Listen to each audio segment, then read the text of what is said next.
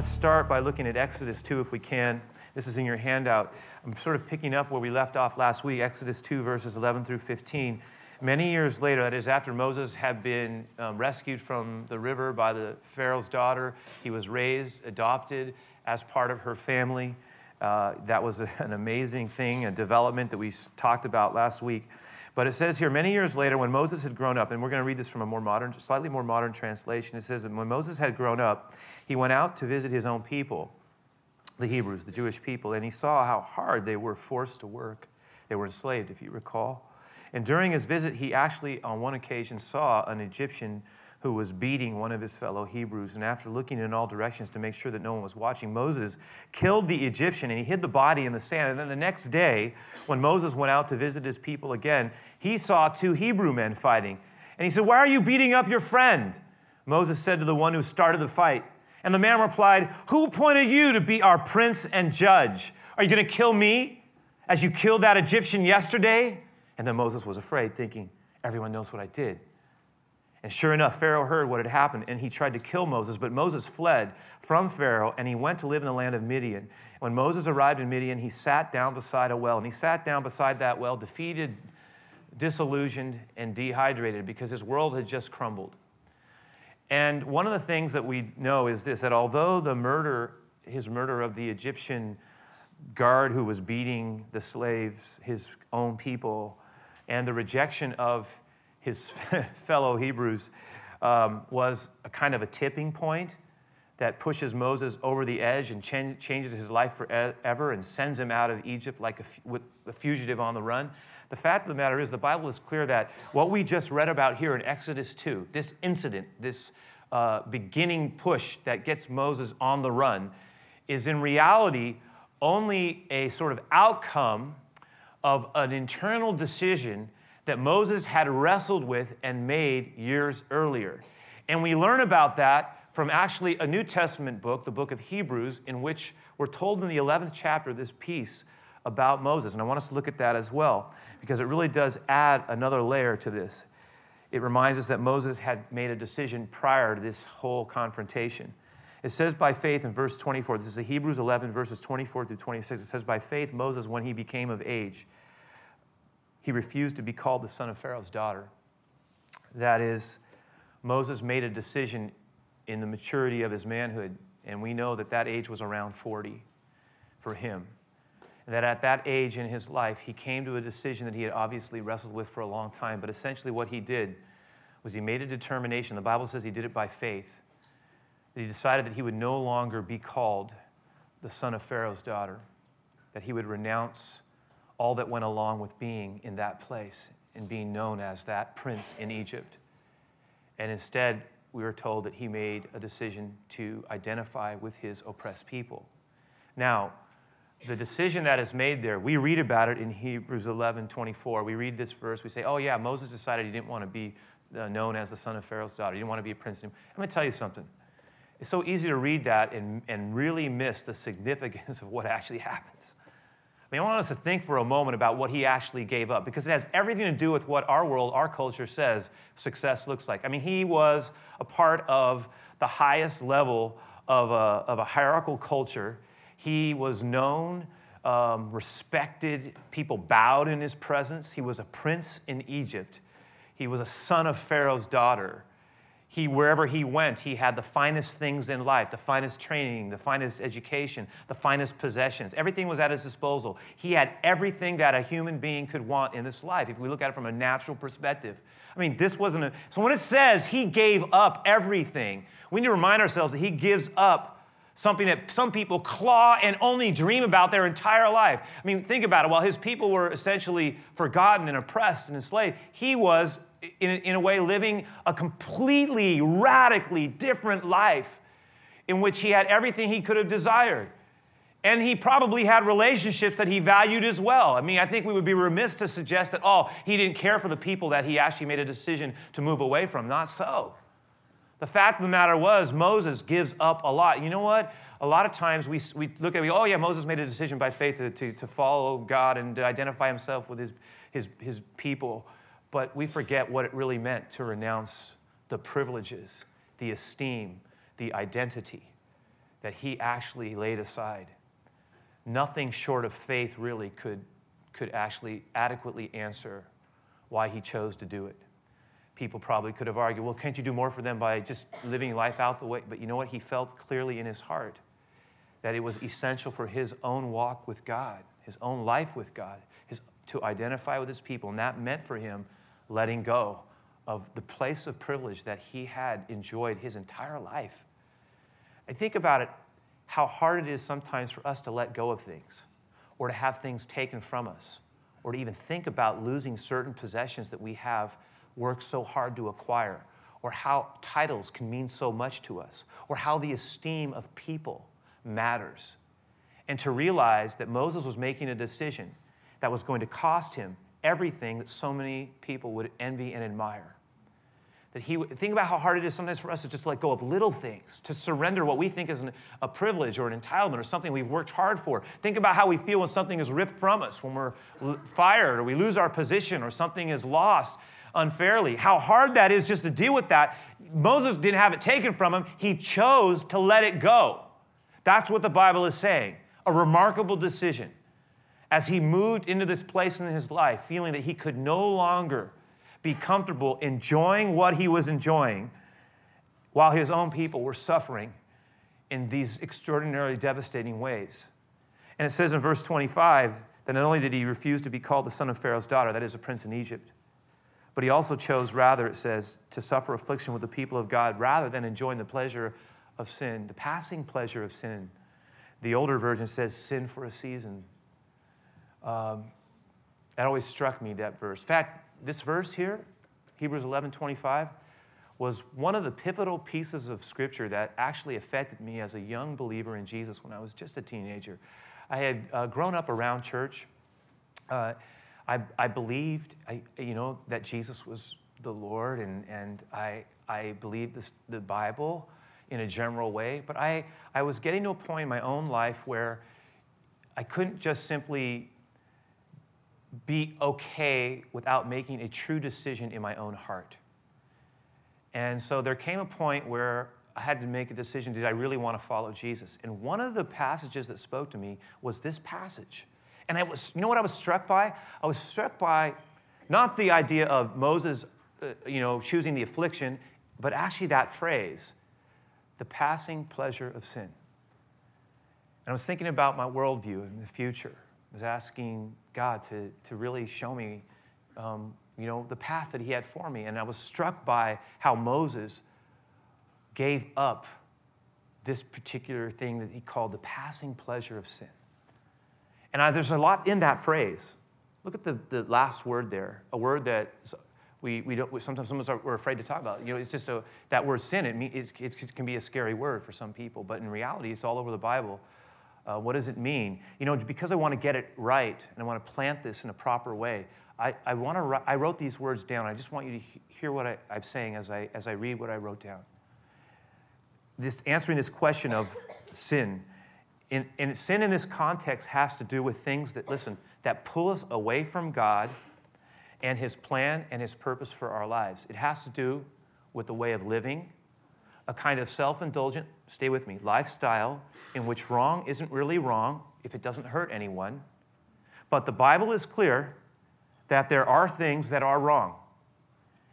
And they are wrong in God's eyes. And whether or not they directly hurt anyone, they hurt God. And that means that if we're serious about following Jesus, then there are going to be areas of our lives that we're going to have to challenge, attitudes and actions and ways of being that run contrary to the way of Jesus. And we have to decide how much of that we're going to hold on to. Let me show you a key portion of Scripture. Actually, this is something Jesus said in John 15. I want to put it up. We're going to put it up. It says this. It says, now look at what Jesus is saying. He says, as the Father has loved me, I also have loved you. He's talking to his disciples, his followers, and he's saying this, as the Father has loved me, I also have loved you, and I want you to abide in my love. But then look what he says. He doesn't say what we expect. He says, if you keep my commandments, you will abide in my love. If you seek to do what I say, just as I have kept my Father's words and commands and I live in his love. I verify my love for my Father by the way in which I obey his words. In the same way, if you say you love me, and I believe you do, then let it affect the way you live and your decision to honor my words in your life. So this idea that somehow we can say, I love you, Jesus, but then never actually seek to apply his words and to turn away from them and sort of do what we want to do, but say, I love Jesus, but we don't listen to his commands. Jesus says, that's not, whatever that is, it's not loving me. That loving Jesus is connected to how we honor his words in our lives. And it doesn't mean we're ever going to get perfect. It doesn't mean that we're going to always handle this thing in perfect ways and we're not going to mess up and we're not going to sometimes struggle with things. That's not what we're saying. That's what grace is. Grace is there for. God works with us. He loves us in our weaknesses. But the fact is that we need to understand that a kind of profession of love for Jesus that doesn't affect the way we live, and in this particular case, affect the way in which we deal with things that relate to the passing pleasure of sin, is kind of an empty confession. Now, the phrase is not only, notice, is not only just that word sin. The other part of it that sticks out is the pleasure of sin. And, what we're talking about there, and stay with me on this, is the thrill in the illicit, the chemical charge, if you will, the push of pleasure that is out of bounds. It's what drives people over the edge. All of us have had, all of us have experienced it at some level, and we certainly know people who we love who have tipped over the edge. It's what gets people addicted to all sorts of things that ultimately produce death and not life. What starts out as a friend of sorts becomes a taskmaster, and we become imprisoned by the very things that we thought somehow we would find pleasure in, and they begin to own us. It's what makes us reckless. It's what makes us reckless, unthinking, selfish, and willing to risk things innocent, sacred, and profound. How many beautiful things are squandered because we're being driven to pursue something that is actually killing the very things we love. And it's undermining everything that God's trying to do in our lives. See, God wants to get at that stuff. You know, I was thinking about this, that the Bible sticks a kind of a caution on the bottom of the sin package, and it says something like this: warning, Surgeon General's findings have determined that this product can lead to cancer and premature death. Romans 6:23 says this. It says that the wages of sin is death, the payment. But the gift of God is eternal life through Jesus Christ our Lord. Now, basically what it's saying is this: sin's pleasure equals death. God's pleasure equals life. We get to decide how we want to live our lives. Moses came to a decision. But it wasn't just the phrase pleasures of sin. Notice, what does it say? He gives up the passing pleasures of sin, because the ways that are contrary to God cannot sustain their promise. Ultimately, they cannot deliver. It may look like it can, but sometimes we realize an hour later, as we've lost whatever fleeting sensation we had, as we sit in our discouragement or defeat or depression or feeling stuck, that it couldn't last. But God's ways last. I mean, I was thinking about it. A lot of times we find ourselves in a situation where we forget that God's way is like an everlasting fountain, you know? And we get to understand that when we do it God's way, there's no regrets, there's no hangovers, there's no embarrassing photo on Facebook, right? We do things God's way, we live free. No secrets. When we're most free is what we are living honestly and humbly before the Lord. And there's something about that. It doesn't mean we don't struggle. We're all going to struggle. But see, I see struggle all over this, because Moses was struggling. He struggled. He didn't just I come to this and say, no big deal. It was a big deal. It was huge. It was hard.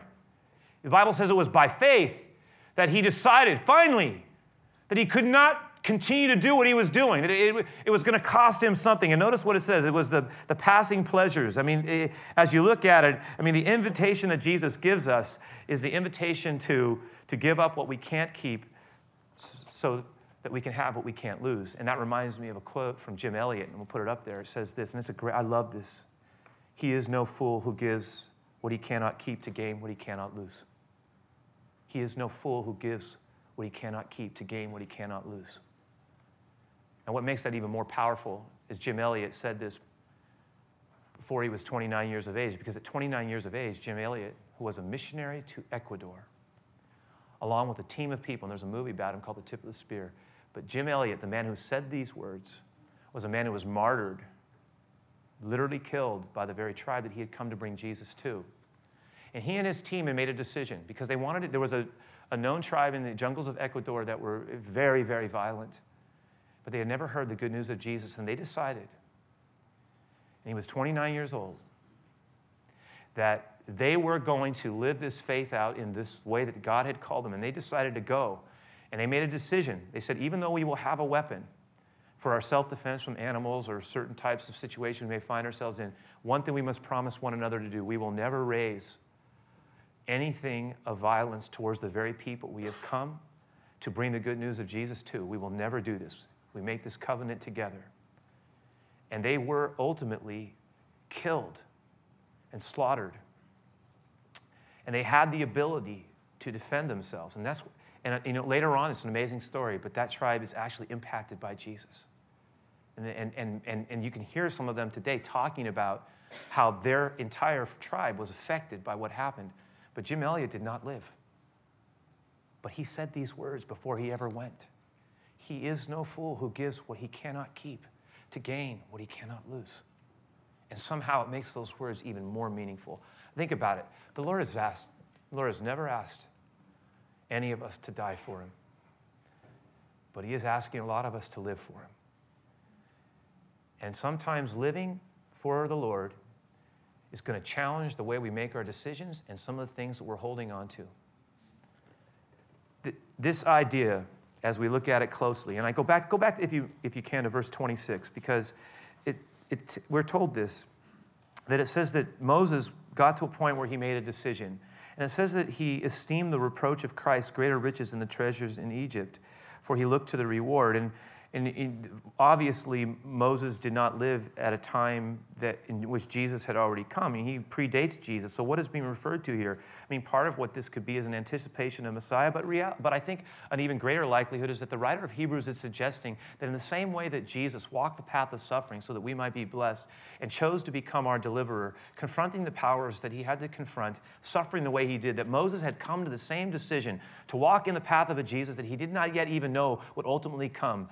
But he did the same thing by becoming willing to be a deliverer for his people, even though it would mean suffering and giving up everything that he held dear.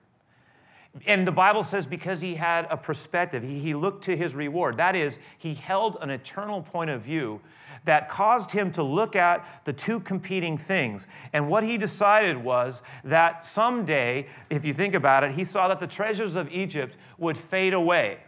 That's what he's saying here. The treasures of Egypt would fade away, that they would be ultimately, and how could he have known, that they would now be simply museum pieces buried under the sand or structures that remind us of an ancient day. But the fact of the matter is Moses' story and decision echoes through eternity. Even now, we live out of that decision. Millions of people, Messiah himself comes because of this decision. If you really get down to it, there was so much here that rode on Moses' decision. And that reminds me, and I'm going to kind of put this in the context of the closing thoughts, but really in reality, these are just the reflection points that I want to have take up the last pieces of what we're sharing together.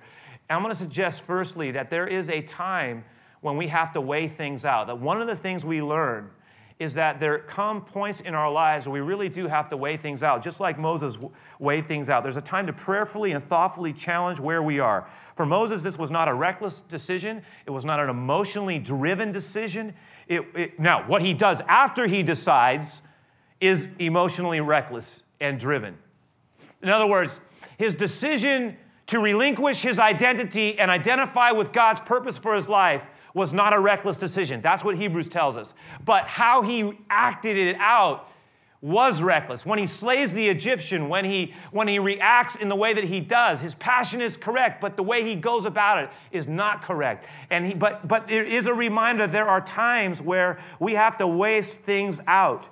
Paul wrote this in Corinthians. He says, while we do not look at the things which are seen, but at the things that are not seen, because the things that are seen, they are temporary, but the things that are not seen, they are eternal. He's reminding us to have an eternal perspective. We must remind ourselves that at the end of the day, nothing is going to, everything that we have, everything we've labored for, every title we've pursued, it will be left behind. The key is, are we going to believe the Lord and to walk with Moses, who made a decision that he would esteem more, if it meant suffering with God's people, he would choose that over the passing pleasure and treasure of Egypt. That's what he was saying. He made a decision. He weighed it out. He said, one thing, it is everything people want, but it's like sand slipping through the fingers of my hand, like a desert sand dropping right. I cannot keep it. When I clutch it, I lose it. But this way, even if it involves suffering, and I don't know what God's going to do, but I will walk with this. I will believe this. It's an eternal perspective. He weighed things out. There's a time when we must weigh things out. You think about it, the treasures of Egypt, no matter how spectacular, cannot be carried across the divide. Today, you can go visit, I think we can go visit King Tut still today here in the city. There's a whole museum display. But the fact of the matter is, it's just a testimony that the Pharaoh's bodies were entombed. They were mummified, right? With their treasure. And that's where it stayed until thieves and tomb raiders came to take it away. And you can't help but think about what Jesus said when he says, listen to me, do not lay up for yourselves, in Matthew 6, treasure on this earth where moth and rust do corrupt and thieves break in and steal. But lay up for yourself what? Treasure in heaven, where neither moth nor rust can corrupt. There is no corrosive agent that can take it away over time, and thieves cannot break in and steal it away. We get to decide who we're going to believe and how we're going to live. If we live for the treasure of Egypt, we get that reward. But if we live for God and make our decisions based upon an eternal perspective, and we really believe, we get to decide, do we believe what Jesus said? Do we believe it? Are we investing in that which cannot be taken away? We go back to that phrase again, right? He is no fool. That is what Jesus talked about. Who gives what cannot be kept to gain what cannot be lost. There's a time to weigh things out, but there's also, this is an important distinction as well.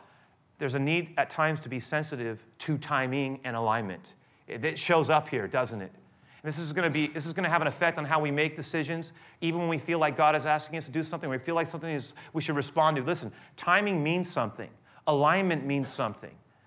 The fact of the matter was that Moses genuinely had a right calling. He discerned correctly what God was asking him to do, deliver his people. But he misdiagnosed the timing. And one of the things that we know, and when we miss the timing of God, what happens is things don't usually open up the way that we thought they were. I mean, he goes up to his fellow Hebrew men and he says, don't you realize what God's doing right now? I'm your guy. He's raised me up for a reason. And they say, who are you? You're not. Who made you our judge, our arbitrator, our prince? Who gave you the idea that somehow you are better than us? We do not receive you. We saw what you did. We saw what you did. It must have shocked him. But don't you know? I mean, God, it's like, that's why I'm here to help. We don't want your help. We missed the timing of God. And in fact, Moses not just missed the time, he missed the whole, look, it wasn't God, his passion was correct, but it wasn't God's will for him to kill the Egyptians. That was a reckless reaction out of a passion that was unnecessary and unhelpful. And it entirely messed things up. And a lot of times we will find in our lives that there will be situations where in our zeal, we will have something from God, but we will be zealously incorrect in the way in which we apply ourselves to the situation. Because there are times where God does call us to points of confrontation, but there is a timing to it. There is a need to discern, look, I may have this may be the right decision, but am I handling it the right way? It may be a conversation that needs to happen, but is it the right time? When we are very connected emotionally to things, we need the value of counsel and others to jump into that and to pray with us and to work this through. Be very careful about reacting. In fact, one of the things we're going to find is that Moses has, you know what's interesting? He's called one of the meekest men in the Bible, but he had an anger issue, and it's going to show up, and it shows up right here. In his anger, he slays. He had the passion, but it was not harnessed. He wasn't ready. There's something about this idea of timing and alignment. Just because God is asking us to do something doesn't mean we're supposed to just react on it. There are times where restraint is required. And if we do react, we will actually mess something up that God is trying to do. But it requires a degree of restraint. And the tendency is to become reckless when we're emotionally connected. Hence the value the Bible says, in the multitude of counsel, there is safety. There is wisdom in bringing others in when we are emotionally invested. And a lot of this stuff is so practical and real, it's just almost impossible to miss. But this leads me to the third piece, because Moses did make a mess of it. But guess what? This is a reminder that just because we miss God's timing doesn't mean that God stops working in our lives. And isn't that great? Isn't that awesome? Because it reminds me that even though we can make mistakes and we can misdiagnose, and again, did he really misdiagnose? No, he was actually right on, but he handled it incorrectly, and it produced, and now he was running for his life. He's running for his life. His own people reject him. He's running scared. He's given up. He's back. By the time God comes back around, and we're going to see it, he's so far off from wanting to do anything for God that relates to something he wants. It's like that's like, God, you go find somebody else. That's not your guy. I don't even want to do it. Deliverer. I'm a shepherd. But you know what? What's so fascinating is that even though Moses made a mess and he ran out in fear, that his fear that led him to run brings him to a well that we had read about earlier. And at that well, God, I believe, has planned a meeting, by the way, that will change the next 40 years of his life. Remember, not every delay is a denial. Sometimes we're just not ready yet. And God allows us to go into the desert to learn who we really are. Some of us, we say, oh God, please don't let it be a 40-year desert. Well, how about 40 days, 40 weeks, 40 months? I don't know. But things can be learned in the desert that can be learned nowhere else. And some of us are finding ourselves in a desert season right now. Things are hard for us. It didn't work out the way we thought it was. We love God. We chose to follow him. What's going on here? How do I understand what he's trying to say and do and work in me? See, this is all about Moses, and God's going to work with him. Now, his desert's going to be a lot longer than ours, we hope. But at the same time, God has things to teach us. And yet, having said that, and this will be our closing thought, and it will bring us full circle. Having said that, there will nevertheless be times when God will call some of us to make decisions to live for him.